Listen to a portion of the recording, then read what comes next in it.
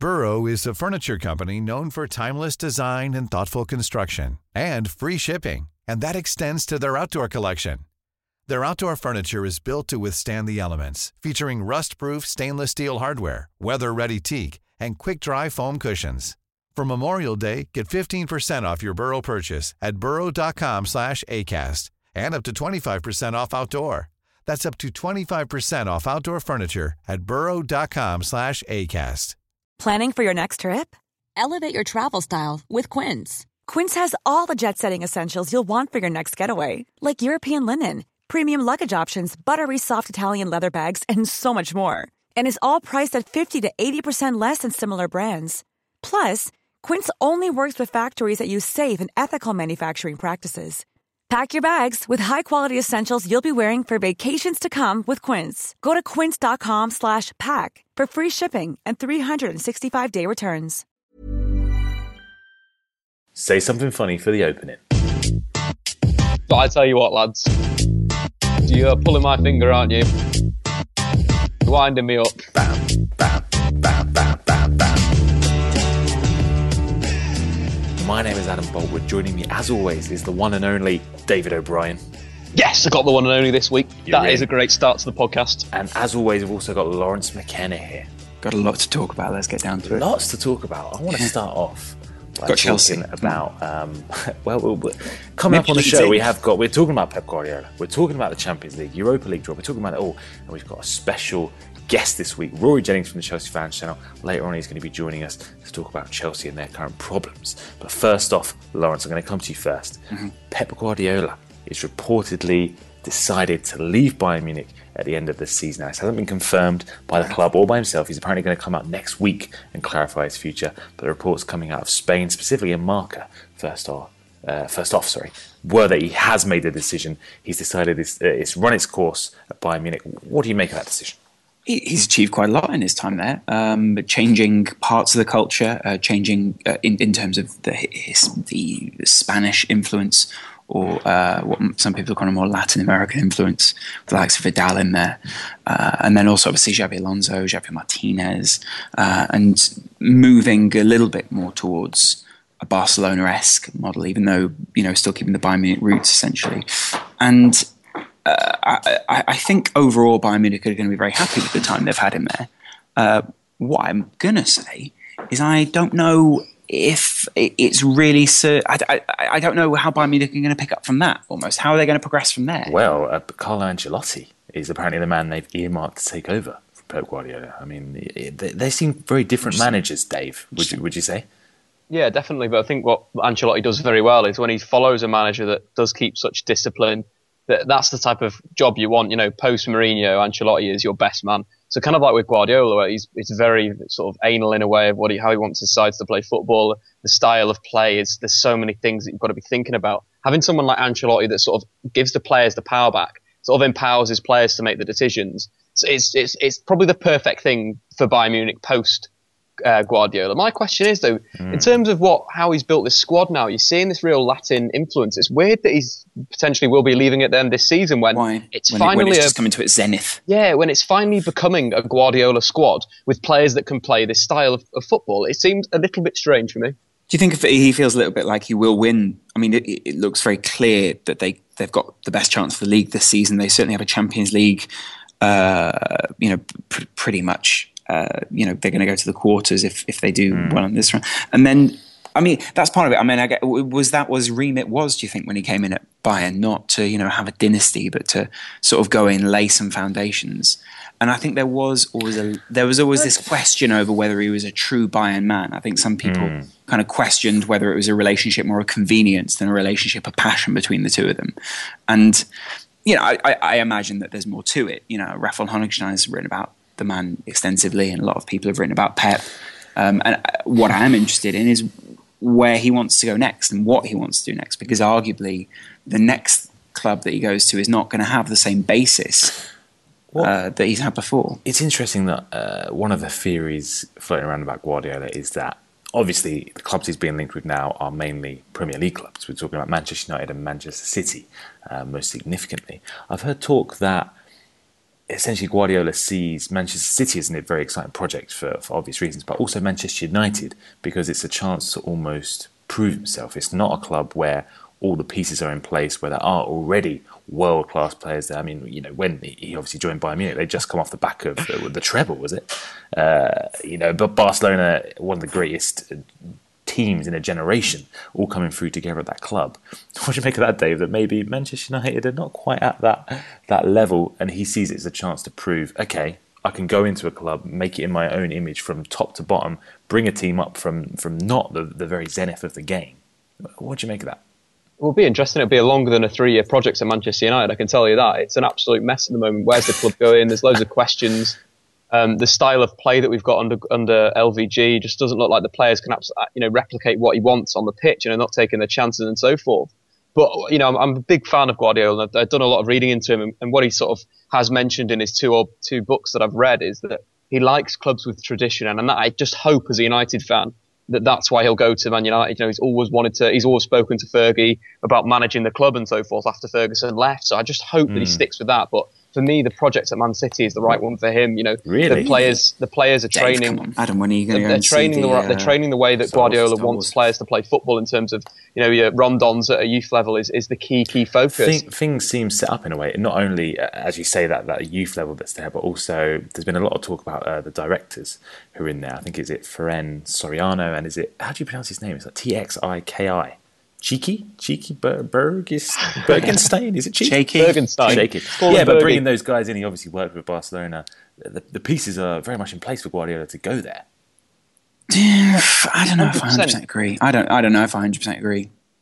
I think it's just there. The likes of David Silva, obviously a very Guardiola-esque player. Guardiola wanted De Bruyne at Bayern Munich as well last season.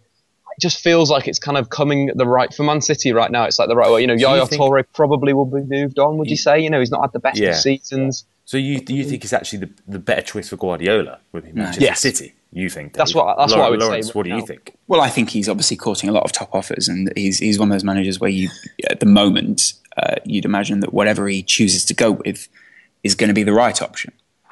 You'd hope for him, at least in his career and the club that he goes to. But what I would say about it is that every club that he's gone to in the past, Louis van Gaal's been there a few years before.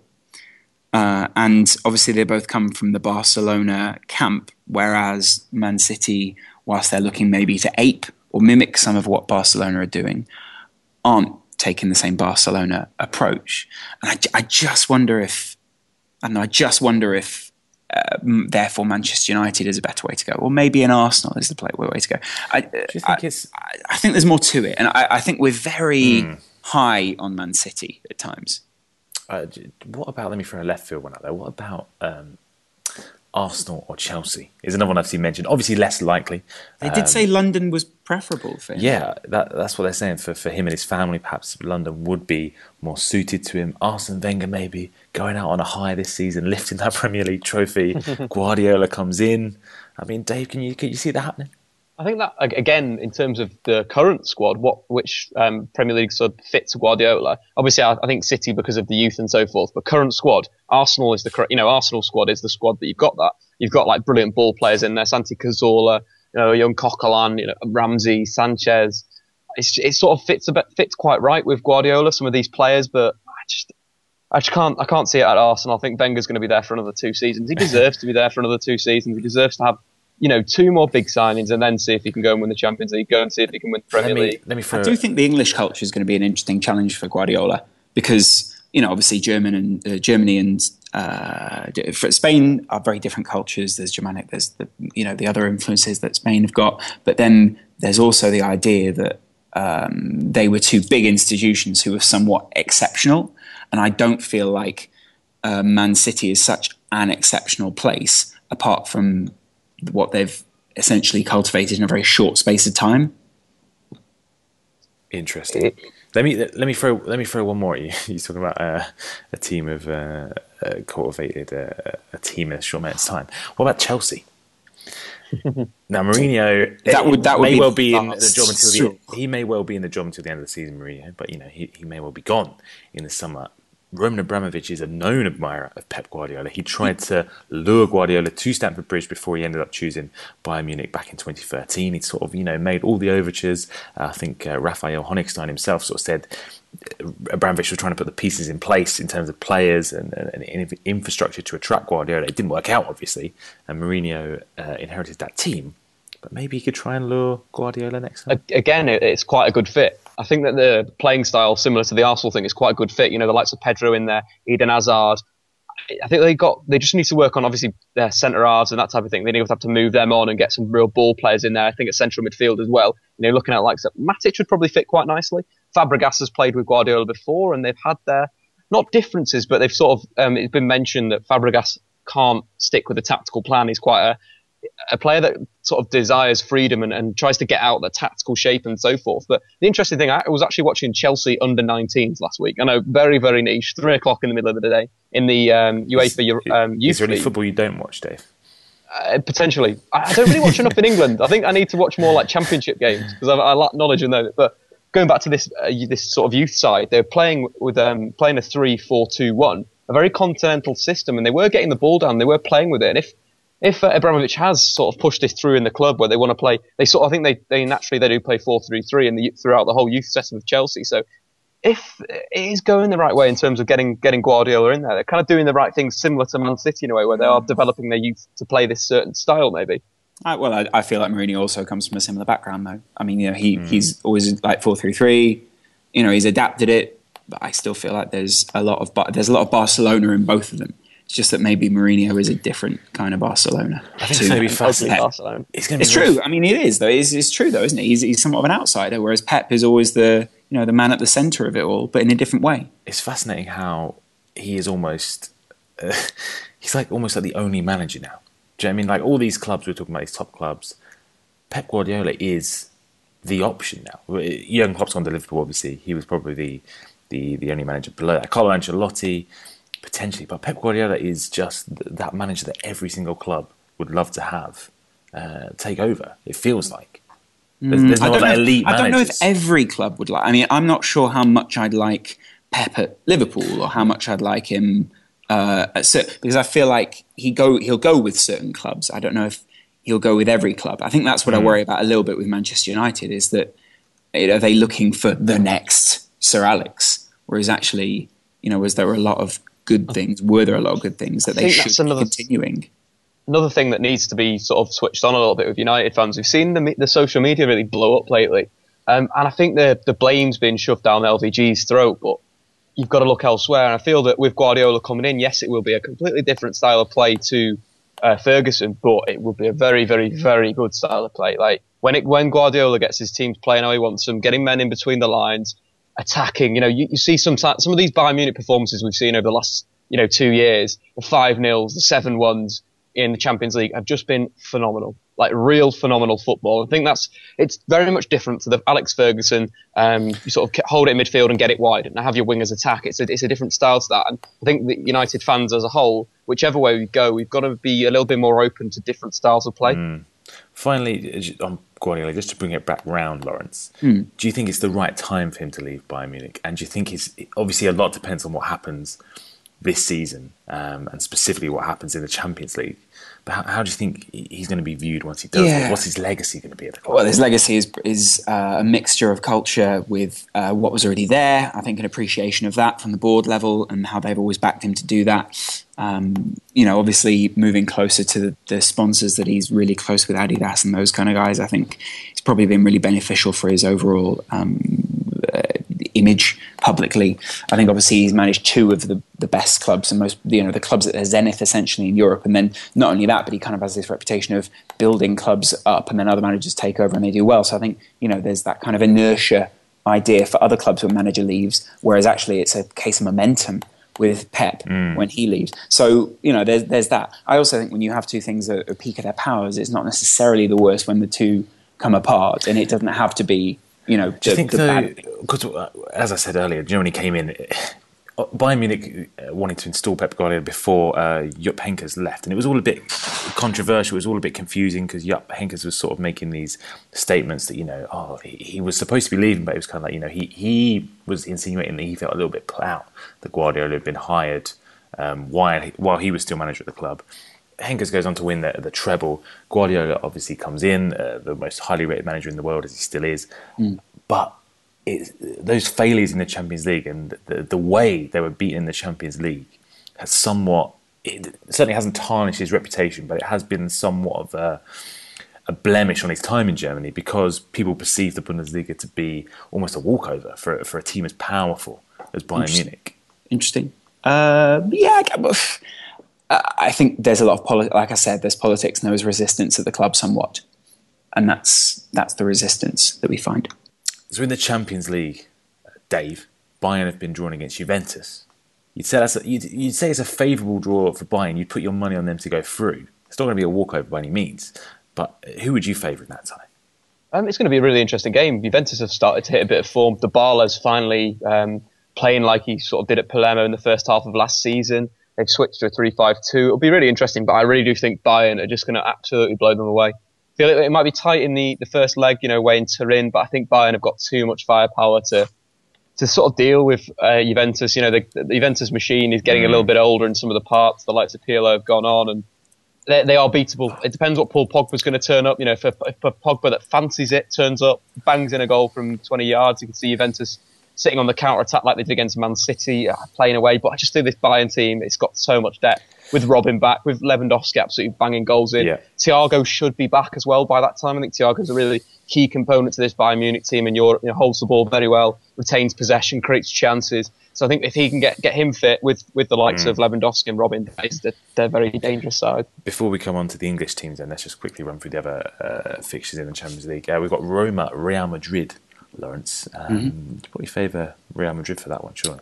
I favour Real Madrid. I think there have been rumours today that one more slip-up and Rafa's gone. I think that's ridiculous, but it is what it is. So, stupid. The way they're treating him, I think, is awful. And I think it's a complete lack of respect for a manager who is, frankly, I think probably better than the job that Real Madrid offer him. Wow. Okay, but I think Real Madrid are a bad club. I was surprised he took the job, to be honest. I was very surprised Rafa Benitez took that job. I wasn't. He's a Madridista. I think he really loves the idea of going back. And I think it was, of course, yeah, maybe there is that emotional tie, which maybe overruled the logical thought, which is it's a poison chalice and almost an impossible club to manage.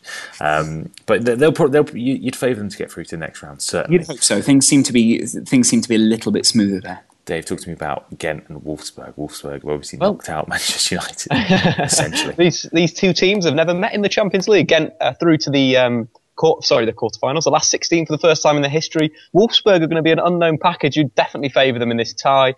The likes of Julian Draxler and Max Kruse are starting to really combine up front well with Andre Schürrle off the left. It's looking good for Wolfsburg for me. I feel they're going to be a quantity that one of the big boys might struggle against in a way. If they, they'll get through this round and then it'll be the next one. Surprise package. What about Benfica Zenit, Dave? Again, I'd say Zenit are my other surprise package in this Champions League. They've just been very solid away, very solid at home. They had a pretty toughish group for them in a way with the Lyon in there, but Lyon have struggled this year. And Valencia, was it? Yeah. But I reckon it's going to be a walk in the park. You've got Hulk, who is in absolutely banging form, and then Zubar up front, who's been directly involved in 9 goals in the Champions League this season. Only Ronaldo has been involved in more goals. So they've got some real threat this season, Zenit, and going away in Russia, cold in February, very difficult to play. It's a big thing. We always laugh about it, but if we looked at the Ukrainian, Russian teams in the Champions League or in the Europa League more, going to have some good records for the home games. The other fixture, before we get to English teams, the final one, is PSV versus Atletico de Madrid. What do you think? Not sure you've said those words right. Yeah, I'm pretty sure I said it in like a weird Dutch Spanish accent. I just went I thought when I first came here. Yeah, in the Champions League. Lawrence, thoughts on that one? Tasty because of the way that both clubs sit. I think Atletico Madrid are somewhat of a slept-on team. after the huge rise to power that we saw, and how aggressively they challenged Barcelona and Real Madrid. I think now, again, after what most people are saying is another summer sale, they're bringing through more players, and we're seeing the benefits of having a manager like Simeone who's able to see how players slot together, but also making other players peak at the right time. I think that's very often something that's overlooked, especially when we look at the modern day teams which are built as a machine, how he's changed parts in and out and managed to change things around and mentally prepare the players in the right way. The worry, again, is that Atletico over the course of a tournament, are they going to have enough? And I think that's part of it. And I don't think they will, but I think they'll come past PSV. Let's go on to the English fixtures then.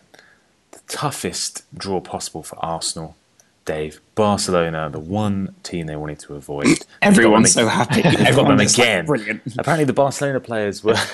Now, this is just a report, of course, but apparently the Barcelona players were cheering when they heard this. They're on a plane at the time, and they cheered. Apparently, yeah. We don't know why they cheered. Maybe they cheered because they wanted a tricky time. Yes, of course. But Dave, I mean, the talk straight after the draw was that we were doing the draw live, weren't we, on the Football Republic, and all the talk was Arsenal basically out. It's almost like a foregone conclusion.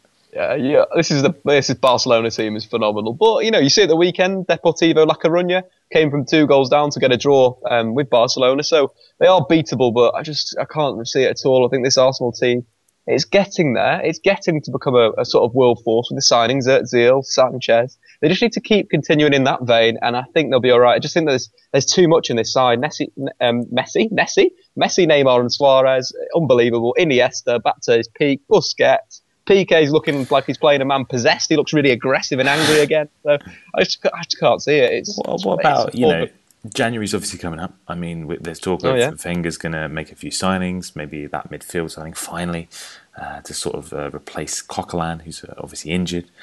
They're on good form, Arsenal. They're looking good, as they always do in this period. But I mean, Lawrence, would you give them any sort of chance at all? Absolutely. Yeah. I don't think Barcelona are necessarily the unbeatable side. I mean, we saw them draw at the weekend. We saw why they drew. We saw that. We also saw that obviously they were not having the best day at the office there, and on the weekend they did manage to miss a lot of chances. But it's also about disrupting what Barcelona are trying to put together, and I think Arsenal have shown in the past they have the ability to disrupt other teams in their flow and essentially bring their own game through. There's a reason that they beat Bayern Munich, and there's a reason that Barcelona have drawn against certain people. And all you need is a win and a draw. It's not about, you can also have a win and a loss, bear in mind. So if it plays into one team's hands more than another, then there's no reason why Arsenal can't get past them. Look at what they did to the likes of Munich. The first leg is at home. Maybe that's the issue. Yes. But if you keep that tight, you can always go away and nick a goal. You can always nick a goal. I don't think that's impossible. I mean, they've got. You never know of Arsenal. Arsenal. I see this sort of being. It's one of those things where if a goal goes in early, the commentary almost sounds resigned. It sort of goes 1-0, and it's like, and they're away. And suddenly, Barcelona. When was it? A few years ago when they actually beat them at home. It was Arshavin scoring, I think. We were going back a little bit. But it can be done, but you never know. There's going to be players returning from injury. Yes. They've got all sorts of talented people. Maybe. I'm not. Sorry, you've not sold it for me. Sorry, lads, you've not sold it for me. I'm going to go down the bookies and put a tenner on it. Arsenal to win. Sorry, Dave, you're really careful in the bookies. If you're just throwing money around like that, Dave, that's unhealthy. What about Arsenal to win? Oh shit! No, this again. Fine, 20 quid on Barcelona to lose. Oh shit! Oh no! How about Paris? Paris Saint-Germain. Yeah, you're really good with names tonight. Yeah, I did that one on purpose. Paris Saint-Germain, Dave, against Chelsea. Oh, yeah. Another difficult draw. Things could turn around for Mourinho and Chelsea before February. We don't know. But who's your money on at this moment? Bear in mind, we are 2 months away from this game. Well, right now, if they play tomorrow, it's definitely going to be PSG, right? Leicester City took them apart on Monday. I think PSG are in form. They smashed Lyon 5-1. Zlatan looks like he fancies it. Di Maria again. Are they Are they 18 points clear at the top of the French league? Something 16? crazy. Yeah. It's absolutely crazy like that. It's nuts. I thought Lyon would be fighting for the league again, but it just seems like PSG have taken it to the next level. You'd say that Lyon have lost a number of sort of players, and TT's been out, and they lost a. But Dave, there's going to be a lot of people who don't watch PSG right now, and don't necessarily know a lot about. They know a lot about the big names. What style of football would you say is that PSG play? If I'm going to be honest, I'd say it was quite boring. Yeah, like, that's my problem. A lot. Like they just keep they retain they have possession for possession's sake. They're not very quick. The tempos, again, going back to, I've said it probably a year ago or so, that they're quite Italian. They feel quite Italian to me. They feel like an Italian team playing in Ligue 1, where they're quite slow with their build-up. They'll wait and then they'll kill you. They'll kill you in an instant, and then they'll go back to just playing sort of chilled out football in a way, playing the ball around the back, and then they'll maybe attack a bit more, and then it's not quite my favourite style, I'd say, but it's doing a good job, right? And Chelsea are struggling at the moment, but this could be the perfect tie for them, playing on the break, playing on the counter-attack. If they can get some of these big boys back to scoring goals, or Mourinho does get sacked, then they'll have a half-decent chance. What they basically do is they play cautious football, but with mercurial players. Yeah, it's weird. It's weird to watch, because there's something that's, for me, there's almost nothing scintillating about it, because you're sort of like, okay, we'll see a great moment. And it almost becomes a bit like watching like the Harlem Globetrotters or something. Yeah. Because it's a bit like, they'll do something good in a minute. And it almost feels a bit assumed. And I don't know, that's why I'd rather see Chelsea go through here. Interesting. And it's not beyond the realms of possibility. Of course not. What about Dynamo Kiev versus Manchester City? Manchester City fans were very happy with this one. Dave? They were, yeah. It's interesting. Kiev have got their... in the home leg, Kiev are allowed to have no fans at the ground for incidents of racism against Chelsea. So that's going to be a massive factor taken away. Very intimidating to go to play away at Dynamo Kiev. So City should win this. This is where City could finally kick on and become a European superpower properly, in a way where they've sort of done it. They've flirted around with the idea. They keep coming second in the group. Now they came top of the group thanks to Sevilla. Obviously, a massive result there in Sevilla to put them into the Europa League. But last season in the Champions League, Manchester City had the highest average age for their squad in the last 16, I think. So that's quite a positive thing in a way, where you do see teams, it could just correlate with their age. The older teams get the more experience. We saw that AC Milan team last for years and years in Europe, fighting out, for the two finals in a row. Obviously, won one, lost one. So it's really time for the likes of Yaya Toure, who's getting towards the end of his career. Vincent Kompany, if they can get him fit, that is so crucial for the City side. We've seen that Otamendi and Mangala look like headless chickens when they don't play with they don't play with Vincent Kompany. So it's key to get him back, key to get Aguero back, and they've got the potential. Interesting, very interesting. Now we move on to the real competition, guys, the real deal. Yeah, the Europa League. All of our teams are still in that one.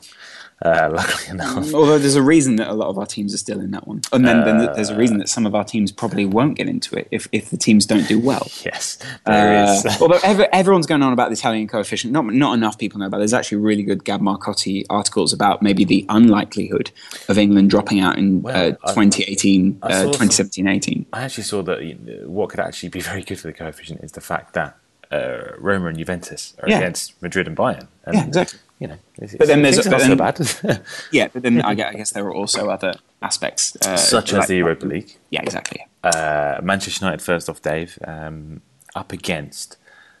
Let's mispronounce this one. Midgetland. The mighty Midgetland. Yes. How? It's not that. Yeah, obviously. Dave, how are you feeling about this one? Quietly confident, but then this Man United team this season has thrown away a load of comfortable positions. So set should pieces, I've heard. That's where it's dangerous. They're dangerous on the set piece. They've a club based on analytics, club based on data. So they do a lot of they've scored a hell of a lot of goals last season. It was a massive percentage of their goals in the Danish league. They won the league last season, came from set pieces. So something United to be wary of. United have struggled from set pieces in the last two games. Two goals coming for Bournemouth, one of them very fortuitous, and then against Wolfsburg, 2 again from set pieces. So if United want to progress, they've got to be smart at set pieces. They need Chris Smalling back. They need his leadership. And I think the forwards just need to start clicking, and they could do well. I really feel this is a competition that United should go for. It's just one of those things where I like the Europa League. Everyone hates it. I like it. Yeah, Dave, it's a good competition. Why? Because you win it. You win a trophy at the end, right? Yeah. A European trophy. And Hard. a I mean, it's Champions League place. hard. There's a lot of respect for that, though, isn't there? Because it's sort of this arduous, long competition. Yeah, it's just one of those things that I wouldn't mind. It's got such history. I'm up for the Europa League. I'm well up for it. But we've got a tough team. Tottenham have got a tough team, Dave. Give me a little bit of scouting info on Fiorentina. So Fiorentina, Paulo Sousa is the manager at the moment, ex-QPR. He was in Israel, won the Israeli league. Then he went to Basel in Switzerland, won the Swiss league. Fiorentina play a nice style of football. It's very attractive. I think they've got the second highest possession in Europe's top 5 leagues in terms of how they play. They're very Guardiola-esque, short passing, 3 at the back, 4 in midfield, 3 up front. You've got Nico Cranchar, their top scorer this season, ex-Blackburn Rovers. He's been in pretty blistering form in the last 2 years. Obviously got to the final last season with Dnipro, so he knows the Europa League. Nico Cranchar, mate. Yeah, Nico Cranchar. And then you've got Borja Valero, ex-West Brom, who is a fantastic player. He's been brilliant in the Serie A for the last few seasons. He's been running the show as well. So it's going to be a tough test for Tottenham. It's going to be tough for Pochettino, and his pressing style it'll make for an absolutely fantastic game, in my opinion. Now, Tough test for Tottenham. Nico Cranchar used to play for Tottenham and was an attacking midfielder. The guy Sorry. I think you're thinking of is Nikola Kalinic. Kalinic, sorry. I was like, hang about. Terrible. He's terrible. another bloody Fiorentina. Close. Kalinic. close, Right, yeah. Kalinic is the man that we're He's the looking man. out for. Okay, excellent. Very interesting. Okay. I am a little bit scared of Fiorentina. I basically think we're going to get knocked out now. My hopes are not high. I think the game against Newcastle has got me a little bit worried. Why? Because Because sort of been so saying many to people are Dave. questioning. No, I was sort of saying to Dave. People are sort of saying Tottenham are title challenges, Tottenham at this, Tottenham at that. And I was kind of like, well, we have actually got a massive squad, and if one of them gets injured, then we're a little bit in trouble. As soon as Moussa Dembele's missing for a few weeks against Newcastle, our midfield was so lightweight, and I'm worried that when these fixtures roll around, if we've got a few more injuries, if we don't strengthen in January, I'm a little bit worried. But Lawrence, didn't you write a paper on Tottenham and their issues with getting to certain stages? And was it called mentality? Thesis. I think it was a thesis. It was called the thesis on weak mentality. I don't think it is weak mentality. I mean, I think every club's going to go. I think Pochettino's done a fantastic job of revitalising Tottenham. I don't know if it's revitalised. I think of vitalising Tottenham and putting a vitality in them, and I really respect that. I do also think that long unbeaten run that people were talking about in the Premier League had a lot of draws in, and when a draw's not a win, but it's also not a loss. That's Michael Owen-esque levels of but you know what I'm saying by that. Yes, what I'm insinuating by that is that Spurs essentially had a very long run where people are going, look how fantastic it is, look at the great football. But I'm saying, how much end product was there? Yeah. And then when it comes to a knockout competition, you have to change up a little bit. And I wonder, when it comes to actually winning, where do Spurs get that? I mean, here's the corner flag. Does anyone else see that the other day? Speaking of Michael Owen-esque, it was actually Jamie Redknapp-esque analysis. I felt a little bit sorry for him because actually that was taken out of context. He was pointing out that it was not windy.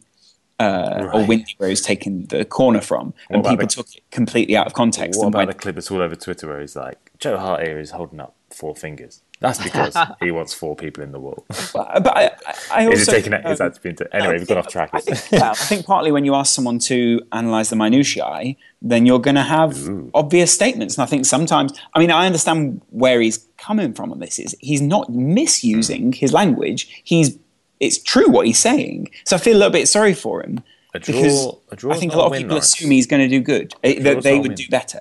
A draw's not a win, Lawrence, but it's not a loss either, is what I would say. But what I'm saying is that actually means something, Adam, because I had tone in my voice. It does. And I'm not a robot. What about Liverpool, Lawrence, your team, obviously? Well, they actually just draw. Augsburg. Yeah. Bundesliga, they're going to know Klopp. Klopp's going to know them, etc., etc. And I don't know enough about the form of Augsburg or how well they play. What I do know is that Liverpool are a club, again, who have changed under a manager recently who's brought in a different kind of pressing and a mentality very quickly. Away from home, Liverpool have looked fantastic. We're going to see again this weekend whether Liverpool... Ready to pop the question? The jewelers at BlueNile.com have got sparkle down to a science with beautiful lab-grown diamonds worthy of your most brilliant moments. Their lab-grown diamonds are independently graded and guaranteed identical to natural diamonds, and they're ready to ship to your door. Go to BlueNile.com and use promo code LISTEN to get $50 off your purchase of $500 or more. That's code LISTEN at BlueNile.com for $50 off. BlueNile.com, code LISTEN. Burrow's furniture is built for the way you live. From ensuring easy assembly and disassembly to honoring highly requested new colors for their award-winning seating, they always have their customers in mind. Their modular seating is made out of durable materials to last and grow with you. And with Burrow, you always get fast, free shipping. Get up to 60% off during Burrow's Memorial Day sale at burrow.com/ACAST. That's burrow.com/ACAST. burrow.com/ACAST. Will be tested by a Watford team where Liverpool go away, but essentially Watford will end up playing like the away side. So what happens then when that happens? What's the dynamic like then? And then second to that, we're also going to see how Liverpool do with the likes of Daniel Sturridge returning in January. And I'm looking forward to seeing how that looks. Interesting stuff. I mean, it's a long way off, isn't it? I mean, yes, it's hard to analyse when it's so far onto the future. Pulling, pulling a prediction out of your Liverpool win air. Which team is going to go furthest? English team is going to go furthest in A, the Champions League, and B, Europa League. So Champions League, we all agree in Manchester City probably going to go the furthest. Yes. And Europa League, are we thinking United, Tottenham, or Liverpool? I'm tempted to say. I'm tempted to say Manchester United for some reason. Really? Yeah. I'm kind of thinking about maybe Liverpool more. Maybe it is going to be Liverpool. Klopp. Yeah, right. I'm going to go Liverpool. No, I'm going to go Tottenham. Fuck it. Fuck it. I think. Yeah, we'll see what happens. A long way off, as you say. Things could change for February. Tottenham could be back. Back on another unbeaten run. We can go on another one, and we'll be fine. And we'll go further than you lot. So. Oh, that's bloody banter for you, isn't it? Mate, oh, that's great. Let's put a $5 on it, mate. That's what I said. All right. Didn't we put a $5 on something else the other week? Well, you said we'll be shit when we're shit as you. Didn't we just put a $5 on something the other week? Yeah, and I think was I right? I can't remember what it was now. It was that Chelsea would go through in the Champions League. Oh, fuck. And was it? I thought I bet Man United were going out. Tweet us, let us know. Yeah. Because listen, we don't know. We don't remember what happened yesterday, let alone last week. I think I'm right, and I think you owe me a $5 because someone tweeted me earlier in the week and said you owe Lawrence £5. Sweet. But wow. Yeah. Thanks, Adam. What do they know? Before we get on to the talking drinks point, for everyone. Before we get on to the talking point this week with Rory Jennings, the guest from the Chelsea Fans channel. Other news that's sort of been doing the rounds this week, we'll quickly try and get through. First off, Dave, talk to me about this FC20 have been banned from Europe. What is going on? Yeah, so I think they've been caught breaking the third-party player ownership. And we actually had a fella that called up on the Football Republic, right, that was a FC20 fan that was telling us that they had some players from a certain institution that does invest money into players in Europe, and FC20 still had these players after the ruling had changed. Well, it's pretty bad for that fan, especially, was a bit upset about it, and now it's sort of going through. FC20 might actually go out of business if this goes wrong for them in a way. So it's one of those things where you don't really want to be in third-party ownership at the moment in the world. We all know that it's a bad thing for me. It's a little bit like people trafficking. They got caught doing it, and now they've been banned. So in a way, FIFA or the Royal Netherlands Football Association have done the right thing in sort of throwing them out of the tournament. The issue that you have there is that if they have someone that's investing money into their players, who is deciding what's going on at the club? That's the big issue there. It's a conflict of interest in a way where you own some players in a club. You could sort of say what their policy is. How are they going to play in the league and so forth. It's just one of those things that we need to remove from the game. But it's good that it's sort of going the right way. Other interesting news this week, Lawrence. Sepp Blatter has come out. I'm pretty sure he's banned, so I'm not quite sure why he's talking about football when he's suspended from all football activities. I believe. Okay, sorry, I've just got two guys just shouting. Yeah. Yeah. No, go on. It is what it Just is. having a full-on conference right next to me. Go on. So he's come out and confirmed that Real Madrid and Atletico Madrid are being investigated for the same transfer irregularities, which led to Barcelona's ban from the transfer market. Yeah. They were obviously banned for signing players to transfer windows after apparently breaking rules concerning the purchase of players under the age of 18. Now, I'm not quite sure why Blatter's confirming this news, but he said that, because he's still trying to remain relevant. Yes, and he's trying to fight, because that's his problem as well. He's outside the sphere. He can still talk about politics, or he can talk about law, or any of these other things. I don't understand why they need to have such a loud conversation near me. It's despite you mainly. I think. Genuinely one of the loudest conversations of at least over 10 feet. And so he's still trying to remain relevant, talking about things he can still talk about, and. Obviously, he's got bigger fish. He's got bigger fish to fry in the sense that he's not allowed to fry fish right now. Basically, the news here is nothing to do with Blatter. It's to do with the fact that again, Dave was just talking about the illegal trafficking of players. It's not that serious. Whilst it's very serious, though, it's about young people being put in the wrong direction in the game, and essentially people trying to lock them down, and people being desperate basically to get young talent. And not doing it in the right way. And maybe some clubs being ignorant to certain ways of getting young talent. Also, some people believing they're above the law. It doesn't surprise me they're big clubs that are being investigated for this. I wouldn't be surprised if it was similar in England, although it doesn't surprise me that Barcelona and Real Madrid are both implicated. Could be pretty bad news, considering Real Madrid like to sign a big Galactico every summer. Eden Hazard or maybe Robert a good Lewandowski time, next summer. Maybe a good time for them to consider their policies and whether they're actually doing the right thing. I was initially enjoyed the use of the support your team hashtag, which ended up just being a really sick hashtag, but UEFA just having no idea about marketing. Yes, that was amusing. And whilst it started out amusing, it turned into a very perverted hashtag. But also, it was funny in the beginning. So again, UEFA not having a fantastic week. And what we do forget is this is a huge organisation in crisis, and they are still trying to organise. Essentially, it's like, having a massive divorce, but at the same time trying to organise the party to celebrate your anniversary. I just want to finish on a little bit of transfer news very quickly. So last it's almost January, isn't it? It is. So things are starting to gear up a little bit. A couple of small things. So last week, for Manchester United knocked out the Champions League. Was it Wednesday they were knocked out? Tuesday. Lo and behold, by the end of the week, there's an article. They've obviously, Ed Woodward perhaps, we don't know, anonymous sources, brief newspapers. Manchester United looking to sign Neymar, Bale and Ronaldo, one of the three they're working on deals for. I mean, it's funny that came out the same week they knocked out the Champions League. Doesn't mean they're looking to sign. I mean, it doesn't really mean... I think every big club's interested, I'm sure. His position, yeah. Exactly. But what I thought was interesting in that article was basically it was positing that these deals are, they potentially could come off, but the big players don't want to play in the Premier League anymore because they want to play in the Liga, where there's a higher chance of scoring, say, 20, 30, 40 goals a season. Wrong, if you're an elite player. You're just wrong. Well, it's bollocks. I read that's the what article. I want you to say. That's what I want you to say, but I'm just coming on to that. They're essentially saying that going to La Liga gives you a better chance to win the Ballon d'Or. It's a walkover in many ways. You can score shitloads of goals, win the Ballon d'Or, and everything's peachy.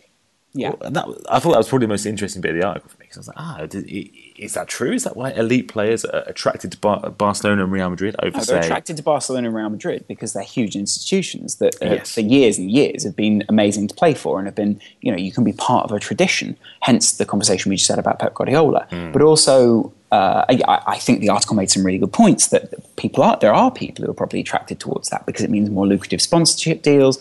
I think it takes a lot of the money side but removes a lot of the human side, the article did in that sense. And so what I thought basically about the article was that's great, but we're basically overlooking all the human side. And maybe the human side being that, some people watched England when they were growing up.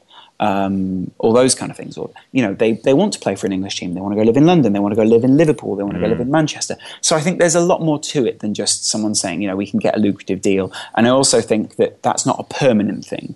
These things change with time. For a while, it was not the trendiest thing to play for Real Madrid. It was trendy to play for Manchester United. So, and the same in Italy, those kind of things. So it's a short-term wave. It's not a long-term fixture. You'd like to see Neymar or Bale or Ronaldo at the club, Dave? Nah, not at the moment, mate. I want Mahrez and Jamie Vardy. Well, that later. That actually brings me on to the final bit of news. I want to talk a little bit about Mahrez. Arsenal apparently linked with him, a January move. He said he's come out and said he's not leaving Leicester this January, this window. As far as I know, am I right in saying he cost £500,000? He was a cheap one. Mahrez, yes. Yes. How much do you reckon he's worth now? I think it might be 400. But yeah. Dave, how much do you reckon he's worth now? If Manchester United or say Arsenal were going to put a bid in January, so what? Don't ask it. Ring. Robbie Savage asked this. Put it this way. Robbie Savage said. Robbie, I'd say 21.25 million pounds. Robbie Savage said this the other night during the commentary on 5 Live. He went, "Oh well, you want to keep them all in January. You wouldn't want to put values on them. Why are we even talking about them selling anyone in January?" First question he asked on 5 Live football phone-in. How much is he worth? Would you say Mahrez is worth? And I was like... I only say it because people in the office are having a debate. Some people are like, I don't even want Mahrez. Some people are saying, I'd pay 20 million for him. And it seems a bit steep. But he has been, well, apart from Jamie Vardy, but arguably he has been the player of the season so far. I'd say he's had a better season than Vardy. Yeah. Vardy has been banging the goals in, chat shit, one touch, and then get banged. But Mahrez is the heartbeat of this team. He's the one that's creating things. He's taking players on. He's really pulling the ability of Leicester City. He's taking them to the next level. I think a team with Vardy in and not Mahrez would be a hell of a lot worse than a team with Mahrez in but not Vardy. If you see where I'm coming from. Yeah, interesting. Still very disappointed that people seem to think that this somehow, because Nigel Pearson put this team together and Ranieri is working with a team that he took over. And also the backroom staff, some of them still remain from the Pearson era, that somehow Nigel Pearson therefore is responsible for the way that they're playing their football this season. He is, mate. If he was there, they'd be in this position right now. There'd be even more points clear. Yeah. That's what I'm disappointed. They've won the league already. Is that people seem to think that's the that they're almost trying to. They're trying to revive the name of Nigel. Right. Let's move on to the in-depth talking point this week. Rory Jennings from the Chelsea Fan Channel joined us to talk all about Jose Mourinho, about the current situation at the club and what the future maybe holds at Stamford Bridge. So me and Lawrence are here with Rory Jennings from the Chelsea Fans Channel. Pleasure to have you on, Rory. Oh, thank you very much. It's a pleasure to be on. We're here, thank you. Obviously. Oh, thanks to you as well, Lawrence. We're obviously here to talk about Chelsea, of course. Things not going great this season. I mean, what's been your assessment of the season so far? Well, it's been completely abysmal. It's been the worst start to a season. No, it's not even the beginning anymore. It's been the worst season that I can remember now. I think it's definitely the worst in the Roman era. And we are, make no bones about it, Chelsea are now in a relegation scrap. You actually think that? Yes, I think that we are now. The table has taken shape. Leicester at the top, and they have a chance of winning the Premier League. And anybody south of about 14th could go down. Chelsea very much in that club. So, as you say, they're 1 point above the relegation zone at the moment. We've talked a lot in the last few weeks and months about what's been going wrong at Chelsea, but what do you think is the main factor? Because for me... I think you're asking the wrong question there, though. I think the question should be what combination of things. Obviously it's not one thing. Exactly. But a lot of people they put forward their argument and they go, it's Roman, or they go, it's Jose. I'd say the main problem is Jose Mourinho. Am I wrong in saying that? I would say that you are wrong in saying that. I'd say he's a symptom, not a problem. Interesting. Why are you saying I am wrong in saying that, Rory? I think Lawrence hit the nail on the head. It's a layered problem. There isn't one answer, because if there was, I think the club would find a solution. I think that the fact that it's been so long and we've been going on for such a long time now trying to get the right result and it's never happened proves how layered it is. And I think the fact that they haven't been able to come up with a solution proves that there's a real problem. I think that the multitude of layers, Mourinho is a factor, of course he is, but underperforming players is also a huge issue. Our terrible pre-season is an issue. Dr. Carneiro is an issue. It goes on and on and on. Dr. Carneiro, that is Jose Mourinho. The players, the manager's job is to... He doesn't seem to be able to motivate these players. There's a lot of talk, the classic cliche, losing the dressing room. But on that performance against Leicester was pretty bad. But in that, if we take that as a case study, it's very difficult for Mourinho in that situation, because he couldn't possibly predict that players who have won everything would perform to such a low level. You know, we were talking about Eden Hazard. It's 12 months ago we were talking about Eden Hazard as being a potential Ballon d'Or winner. Right, yeah. Mourinho selected him. He can't do anything more once the players have crossed the white line. Essentially, what he has to do as part of his job is prepare the players for when they cross the white line. It doesn't seem very well like he's preparing them mentally for crossing the line. But that's part of it. Is that there are also certain truisms about Mourinho which seem to come true every time, and that's part of the problem. Is that for Chelsea, for a long time, that's been part of the identity of the club. And the modern Chelsea, the last decade that we know, the perception is all about Mourinho. And all that seems to be falling apart. Yeah, of course, but Mourinho, according to, I really dislike the fact that this is all being aired in public. But Mourinho did come out and say that he'd prepared his players perfectly for that game. And or no different to the way that he won the league a few years ago or any of those things, yeah.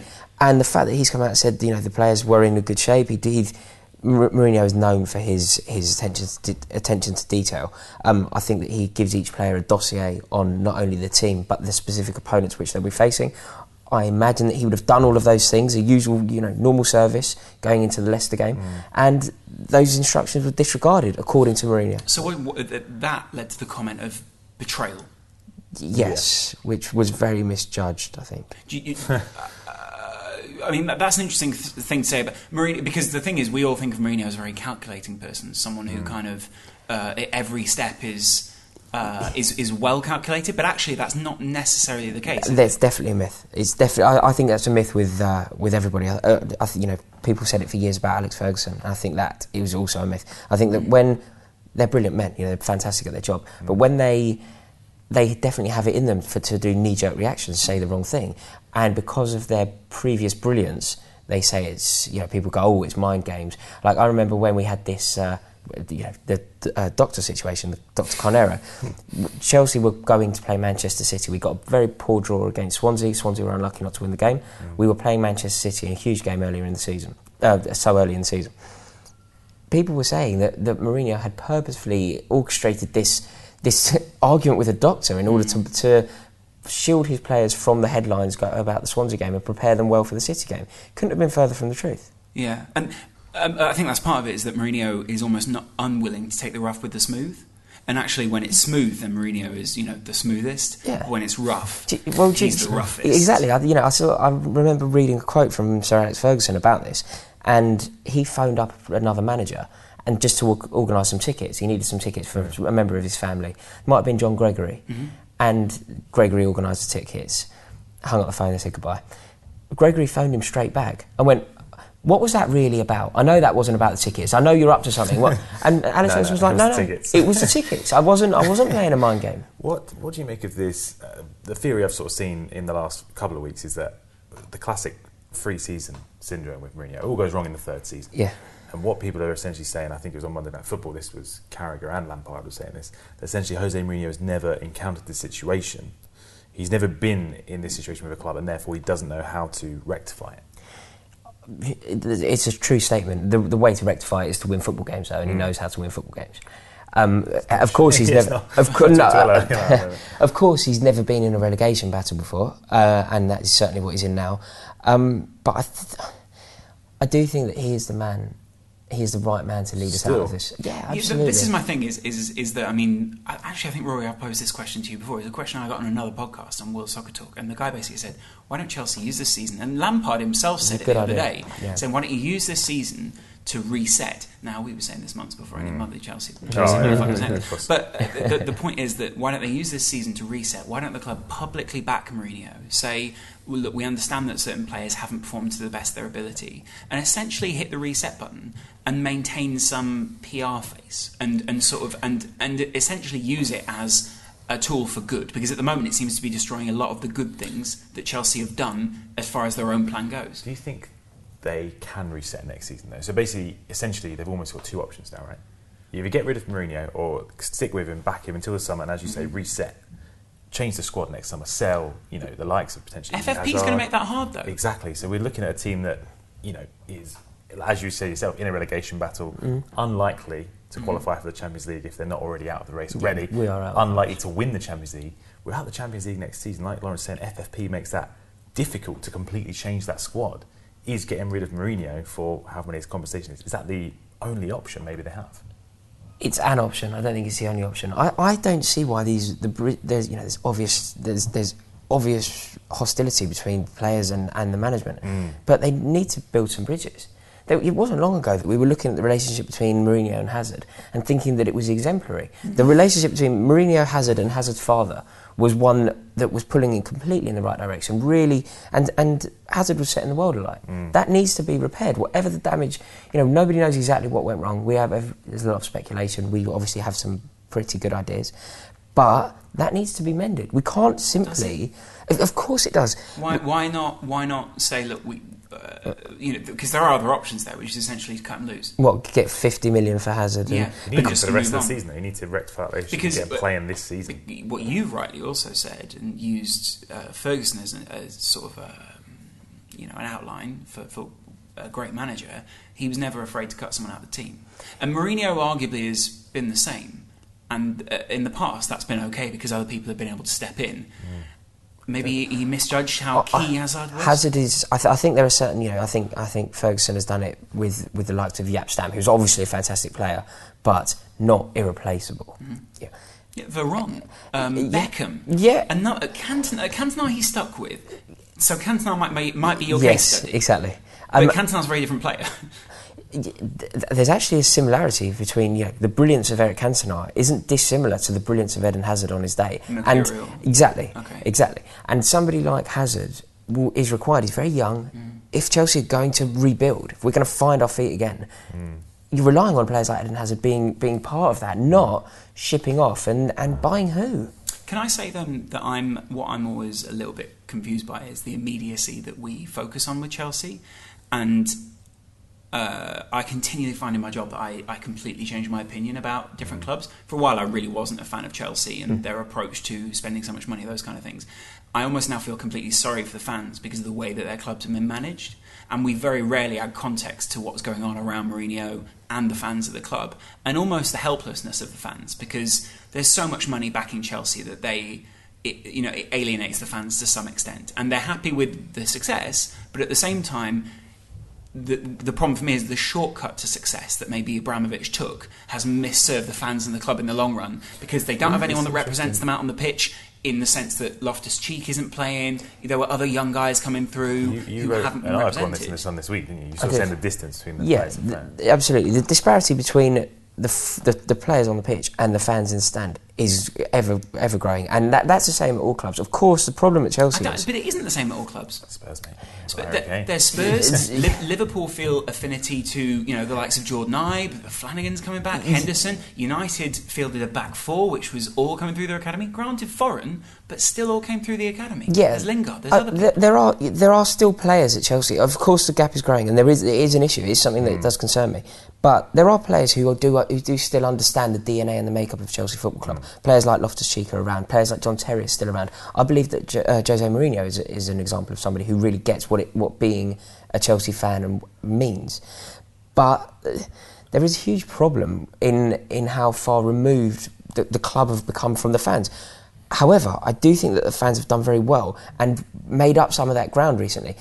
Remember that if Roman Abramovich had his way, Chelsea would no longer be playing at Stamford Bridge. Sure. The reason that we're playing at Stamford Bridge is because the fans fought for that. I'm convinced that. Are you sure it's just a No, it's the pitch. It's the pitch owners. I'm one of them. I am a Chelsea pitch owner. Roman Abramovich is a custodian of that, but I am the owner, and that is a hugely powerful thing. And therefore, that is why we're still playing at Stamford Bridge. Equally, I'm convinced. Very interested to hear your thoughts on this. But I'm convinced that Jose Mourinho would have been sacked if Roman Abramovich didn't realise that the wrath of the fans would have been too great. The unanimous, unilateral support that the fans provided Mourinho at every single game, at the worst moments, away at Stoke, getting knocked out of the Carling Cup, at Stoke City on penalties. It was about midnight, and the entire away end is chanting Jose Mourinho. And I understand that. Are we slightly seeing someone then, and there's almost an irony to this, someone who owns a club who's freezing in the headlights, essentially? Because what they do need is someone there who's going to back him. And, John Henry at Liverpool came out and backed Brendan Rodgers, the Glazers even at United backed Ferguson, backed their man, and essentially they're backing Louis now to some extent. Abramovich did come out and back Mourinho earlier in the season. The reports today are the club's having discussions about the future. I mean, what do you make of those reports? Yeah, I think I don't know. Today's reports I found generally laughable. At least I hope to be laughable. Well, 1 minute they're meeting, the next minute they're having a Skype session or whatever it is. Yeah, but I think that these meetings are blown up by the press. These meetings must happen on a daily basis. Yeah, so it's not actually reporting a fact, but it's not reporting a fact. Exactly that. And I think that the suggestion that one day Ramos is waiting in the wings to come into Chelsea. Roman Abramovich. Of course he is. He can't work anywhere else at the moment. But Roman Abramovich had his fingers burnt once with Chelsea fans. The Chelsea fans have a unilateral love for Roman Abramovich. That was tested once and only once, and that was when I never felt less in touch with my club as I did when Rafael Benitez was manager. Sure. And I don't think that Roman Abramovich would risk putting a Tottenham manager on. Sort of. Interesting. But you would say there's other people out there that the Chelsea fans would be Carlo Ancelotti would be a good example of someone who the fans have a nothing but love for. Again today was mentioned. Hiddink. I think Hiddink is a different figure to Ancelotti. I think Ancelotti, because there's also, to some extent, Chelsea has become a bit of a prestige club. Yes. And Chelsea do want that prestige. And essentially that's what I'm saying is Abramovich took a shortcut to prestige at times. And it's misserved the fans. When you say a shortcut, I think look, we spent a lot of money, but that was our only way of doing it. It's important to remember that Chelsea were in the Champions League when Roman Abramovich bought us. We were knocking on the door.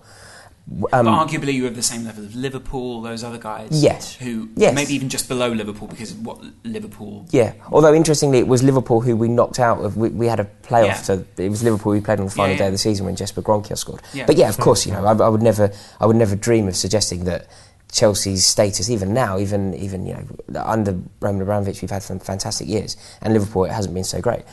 No Chelsea fan in their right mind would even begin to suggest that Chelsea are even near to Liverpool's stature. Not historic stature, no, but you definitely say that in terms of the club now, marketability-wise, is yes, I suppose looking at it from that angle, depending on what you market. But let me bring it around. Background then to finish it off. So we're talking about how you're saying you back Jose Mourinho. You think he's the right man at the moment. Completely. Would you not back Carlo if he came in?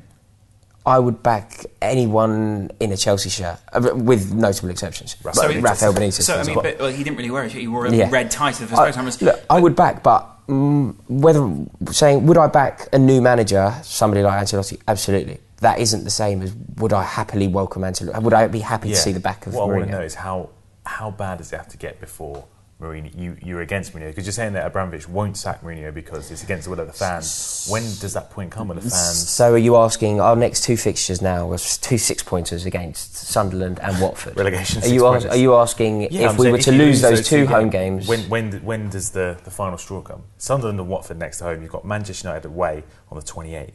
Is it after this Christmas period if things... Answering this question for me, if we were to lose those 2 games and then lose at Old Trafford, I would still say that Mourinho is the right man. I think you've got to go out the Champions League for them to lose. We are going to go out the Champions League, I think. We've got such a tough... Yeah, of course. I still think that Mourinho is the right man. Give him to the end of the season, no matter what. Right. Even if that means going out of every cup competition and finishing 16th, give him the time. Whether my feelings there, my sentiment, will be reflective of the support if we were to lose those games. Perhaps. What do you think the support is? The support is it's so passionately in favour of Mourinho. Why? Because we love him, and he won the league. He won the league 6 months ago. So what do you love about Mourinho? If anybody has earned the right to put this problem right, if anybody deserves a bit of faith from us, if anybody should have a bit of grace and a bit more time, he is the man. He's earned that for us. He guided us to our first Premier League in 50 years. Do you think there's a little bit of exceptionalism for this guy? Because if this was any other manager in the Premier League... Oh, 100%. If this was any other manager, he'd be gone. So if it was any other manager, I'd want him gone. You're saying he's a special one? I'm saying he's a special one. It's a special case. Yeah. Absolutely. Okay, well there you have it. Thanks very much for coming on, Rory. It's a real pleasure. Fantastic. Go subscribe to Chelsea Fan Champions League on YouTube. Yes. Well worth a subscribe. Even if, the thing is, Rory every day. But the thing is, also most people don't go and subscribe if they're not a Chelsea fan. So I'd imagine you have a lot of Chelsea fans that watch. Generally, yes. But if you aren't a Chelsea fan, go and subscribe because you always learn something about Chelsea, your nemesis, and you can use that against them. And also, you get to see a lot of unhappy Chelsea fans at the moment, which you should enjoy. Yeah. And those are rare. So go over there, hit subscribe. It's really good. Perfect. Thanks, man. Done. That was fun. Very interesting stuff there from Rory. Really Lawrence. Good chat, I think we had. With Rory's just a nice guy. Wonderful guy, really nice guy, and he's a very passionate Chelsea fan. I'm surprised that he essentially sticks by Mourinho, and it seems like he's going to stick with him no matter what. He was sort of saying, if over the Christmas period they lose every game, he'll still be behind Mourinho. I'm surprised by that because, Dave, Mourinho has showed no signs of being able to turn this around. What's going to change? Well, that's what I sort of alluded to before in the previous podcast, is they're going to have to sell a load of players and bring a load of new players in. Today we saw James Rodriguez being linked with a swap deal with Eden Hazard. It's media do that. Well, it's media rubbish, but it's quite interesting a concept of taking your big player out, Eden Hazard, and swapping him with somebody else. Well, we put this to Rory. I was sort of saying, they have two options here, Chelsea. They can either get rid of the manager or they can revamp the squad, which basically doesn't want to play for the manager.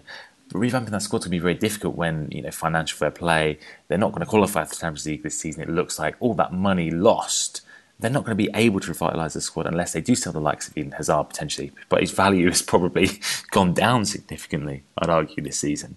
So surely it's cheaper and more feasible to get rid of Mourinho, pay him that compensation for 30 million, than, right, we've got to completely revitalise this squad. Diego Costa's got to go, Fabregas has got to go, Hazard's got to go. It doesn't seem like a feasible option. It's one of the two options. The interesting thing is, if you think about Mourinho, right, he does very, very well in the first 2 years. But is this his business plan? Does he do so well in the first 2 years that then, he'll change something in that third year and he'll get sacked and he'll get a massive payout? He's going to be turning over a lot of books. Is this a conspiracy that Lawrence is going to come and absolutely annihilate in a minute? Genius. No, I think there's longevity in some of what Mourinho does. I think the incredible thing that we did see was in the 10 years that since they've started the Chelsea project, we saw the incredible loyalty that the players showed to Mourinho in that time. And, so many journalists joked about that on the inside, that they missed his training, they missed his in-depth analysis, they missed all these things. They were almost... Jonathan Wilson the other day, I was watching a video back in 2012, I think it was, and he was sort of joking that the players were like, no, Jose wouldn't do that. Jose didn't do it. No, Carlo, you don't know. Jose wouldn't do it this way. And the players were fiercely loyal to him. So it's not like he can't build up squads without that longevity. But it's something. It's almost the superfluous factors that trip him up in the end. It's almost pride before a fall with Mourinho at times. And in this same interview, which is on the Football Ramble, Jonathan Wilson says he's almost like Cleopatra, and he has this lover's tryst with people and with clubs, and leaves them scarred. And to some extent, I buy into that. Well, it's going to be very interesting to see what happens with Mourinho, whether he's in a job past Christmas. But that does bring an end. Past this podcast, potentially, yeah. That does bring an end to this week's podcast. So thank you very much for listening. Hope you enjoyed. Do you want to do the comment of the week? Did we not do comment of the week? I think I want to save comment of the week for the Q&A podcast on Saturday, because the comment of the week is going to be whoever compiled that best £500 million team. We haven't forgotten about that. We did ask, and there was some great suggestions flying in. A little bit disappointed with our squad in hindsight. I feel like we could have done better. I feel like your criticism of Emre Can was not warranted. Yeah, I think it was. I feel like really unreasonable. So the comment of the week will be coming up on Saturday anyway. Be sure to tune in on Saturday. That's when we will be doing that Q&A podcast. Until then, guys, if the whole want to go and follow you on Twitter, SQUAWKA Dave. That's it, isn't it, Dave? That's exactly right, Adam. What about you, mate? How do we find Adam Boltwood? Oh, Adam Boltwood on Twitter, mate. You just type that in and you'll see my... I think the latest thing I tweeted was very upset after the Newcastle-Tottenham game. It was a little bit hard to take. But Lawrence, what about you? If you want that miserable stuff. Yeah, it was it was very Spursy. It was very Spursy, wasn't it? LOZCAST. See you there. Fantastic. Thank you very much for listening to this week's Front 3, and we'll see you on Saturday.